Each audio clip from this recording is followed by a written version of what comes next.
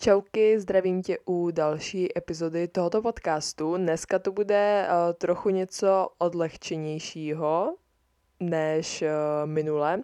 A opravdu tady v tomhle podcastu nechci mluvit jenom o takových tématech, jako je mental health, akné a další témata, na která jsem už nahrávala epizodu, ale chci, aby prostě to bylo i fakt trochu odlehčenější, protože si myslím, že každý už toho máme dost a je fajn střídat ta témata i právě s nějakým takovým, jako bude dnes.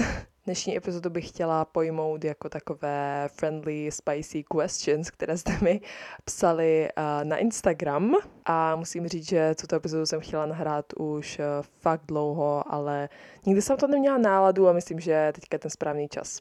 Včera jsem na stories přidala takovou tu kolonku s těma otázkama. Na Instagramu jsem jako Tuselová Ester, můžete mě tam začít sledovat. Tak stejně jsem i na TikToku. A taky mě můžete podpořit přes odkaz actin.cz/Ester, kde mám v oblíbencích fakt různé produkty, co se týče jako jídla, potom tam mám různé sortimenty jako do gymu a různé takové další produkty, jako oblečení. Je toho tam fakt spoustu, takže si můžete podívat a potom mi dejte vědět, co jste si objednali. Ještě jedna taková malá věc. 13.8. tuhle sobotu, kdo jde na Prague Pride, tak se vidíme. Moc se těším. Mám trochu obavu, protože jsem nikdy na takové velké akci nebyla, takže se bojím jako social anxiety a tedy, ale myslím, že to bude v klidu. Takže se tam můžeme vidět, potkat, pokecat, whatever. Těším se. Anyways, teďka už půjdem na ty otázky. Psali jste mi jak spicy otázky, tak ne zas až tak spicy, takže to bude super, když to tak budu prokládat postupně a popovídáme si o všem. Úplně první otázka, co tady vidím, je názor na zakazování potratu. Já si osobně myslím, že by si žena o svém těle měla rozhodovat sama a že to určitě není nikoho věc a je fajn, když to dělá někdo, kdo tomu rozumí a když to žena jde fakt jako do nemocnice s tím, než kdyby si to různě jako dělala doma a takhle. A navíc bohužel v dnešní době se dějí i různá znásilnění, takže představa, že mě osobně někdo znásilní a potom to děcko musím vychovat a nejsem třeba vůbec na to připravená, tak to je fakt jako hrozný a myslím, že by nikdo prostě do toho neměl kecat.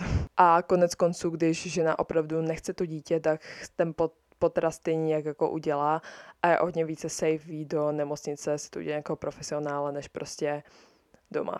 Takže potraty se určitě nesníží, ale sníží se třeba právě úmrtnost žen během potratu, kvůli tomu, že právě se to bude dít nelegálně, což mě vůbec jako nedává osobně smysl.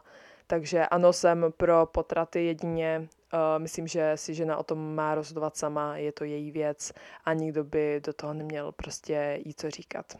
Ani partner, podle mě. Next question. Čím máš v plánu se živit v budoucnu? Mně se hrozně moc lidí ptá poslední dobu na tuhle otázku, protože přece jenom budu příští rok maturovat a potom půjdu pryč, že jo, z domu. Takže už jako bych měla začít uvažovat o budoucnosti a co bych chtěla v životě dělat. A opravdu teďka v 18 letech nedokážu říct, na jakou školu bych chtěla, nebo co bych chtěla studovat, nebo čím se živit v budoucnu. Ale vím, že tak na 80% si určitě pokračovat v podcastech, protože mě to baví, chci si koupit nějakou lepší techniku samozřejmě, s nějaké studio, pozvat si i hosty a tak. A zní to jako úplně crazy, jak to říkám tady, když to nahrávám tady v posteli. Ale jo, tomu bych se chtěla věnovat, ale určitě tak na 120% vím, že bych nechtěla být v budoucnu, ve velké budoucnosti, třeba za 5 let. To není moc velká budoucnost, ale za 5 let bych určitě nechtěla se věnovat jako TikToku a být tiktokerka a prostě Instagram nějak jako extra.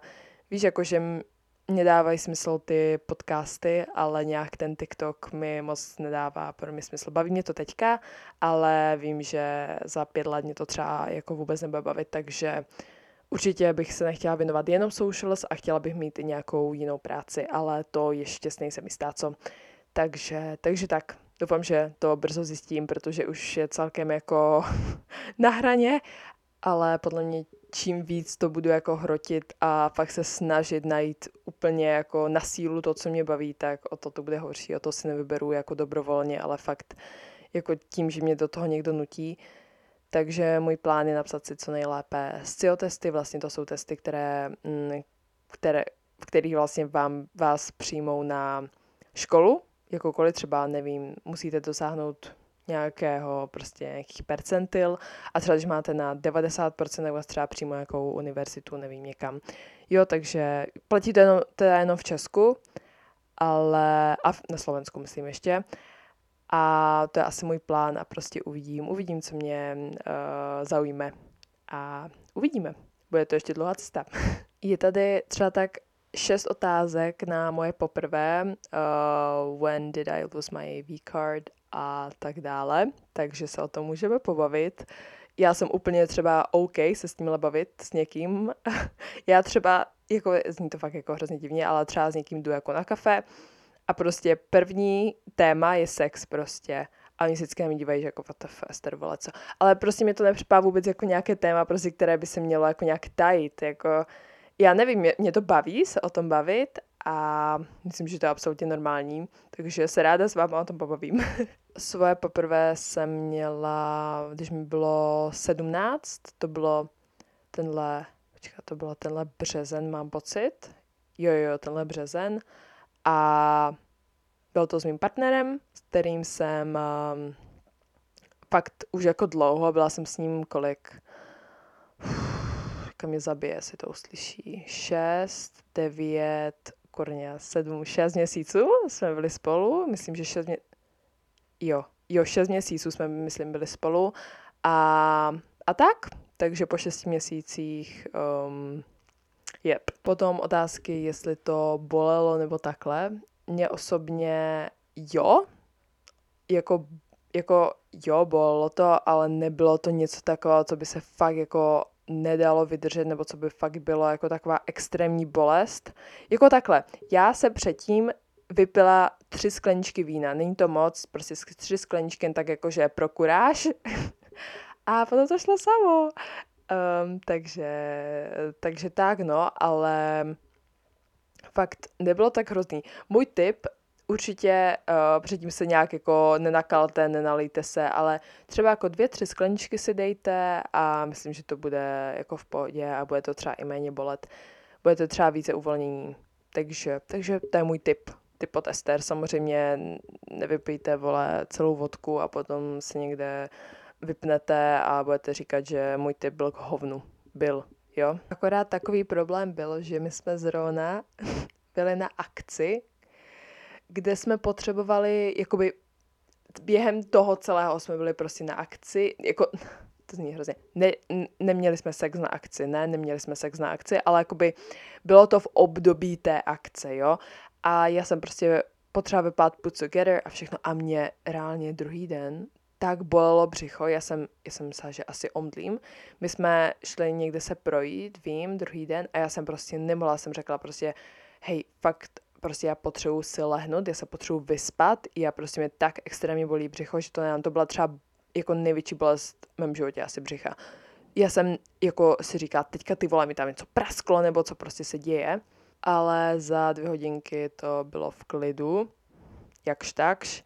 Ale zase na té akci mě začalo trochu prostě bolet. To bylo takové nepříjemné celé, prostě blbý nápad jako na nějaké jako veřejné akci, takže not worth it, dělejte to někde prostě, kde víte, že když tak, kdyby něco, tak můžete prostě ležet a nemusíte někde chodit, třeba 3 hodiny.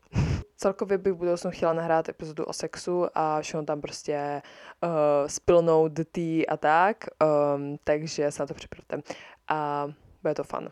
Takže teďka už odbočíme od sexu a jdeme na další otázku. Tady se nějaká slečna ptá, jestli mi více vyhovuje tampon nebo vložka. To be honest, mě asi více vyhovuje tampon.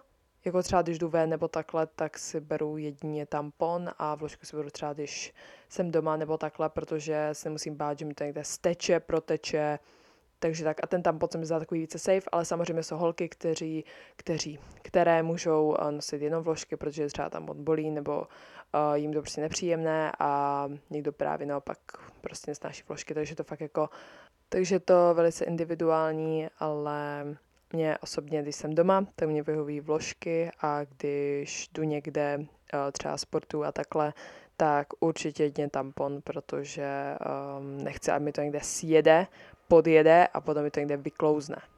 Tady je ještě otázka, jaký mám názor na hormonální antikoncepci. Já jsem nikdy antikoncepci nebrala, protože se hrozně bojím těch side effects, že se někomu zlepší pleť a potom se mu strašně zhorší, nebo třeba někdo má takové hrozné výkyvy nálad, někdo se mu třeba spustí nějaká jako depressive episode a toho se fakt bojím, protože to už nepotřebuji.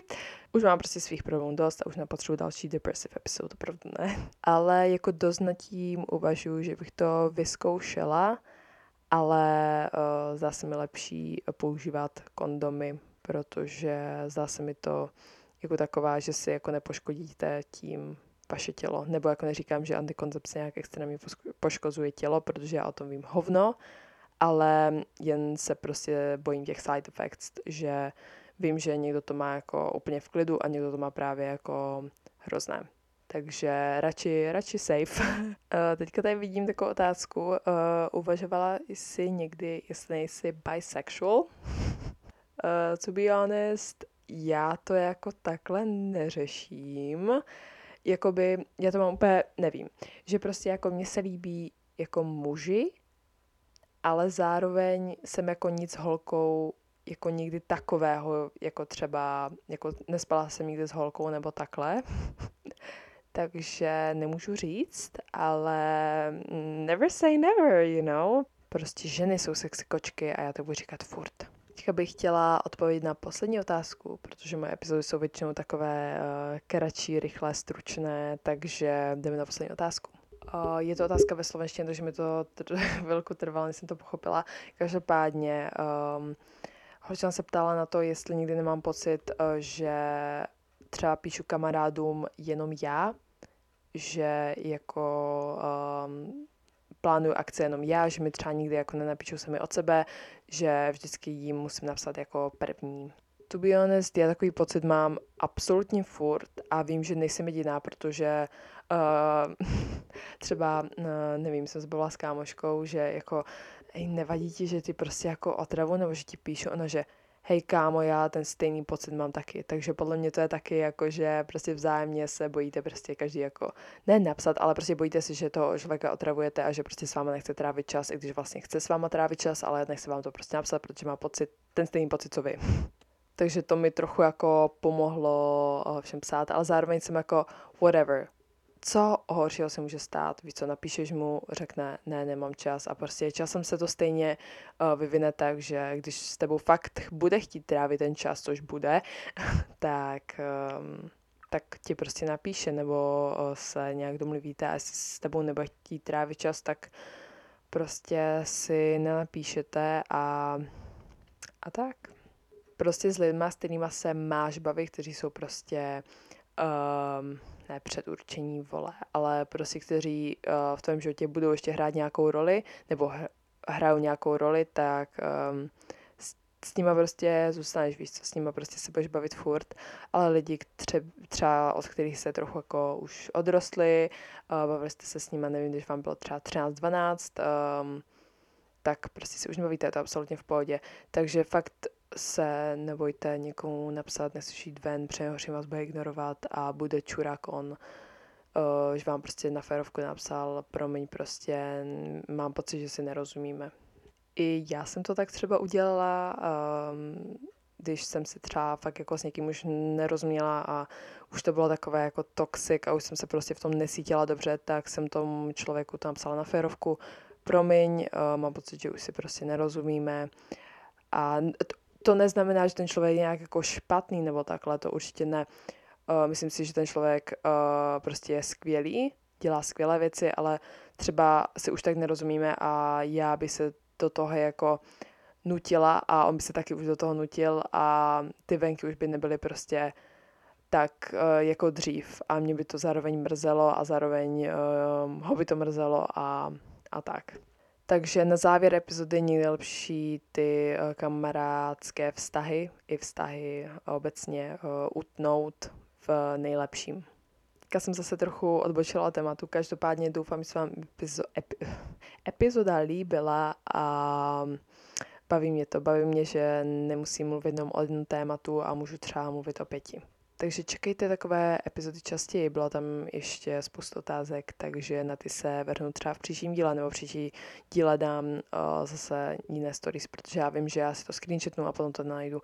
Takže mě sledujte na Instagramu, to Solová Ester a v příštím díle můžu odpovědět na vaši otázku.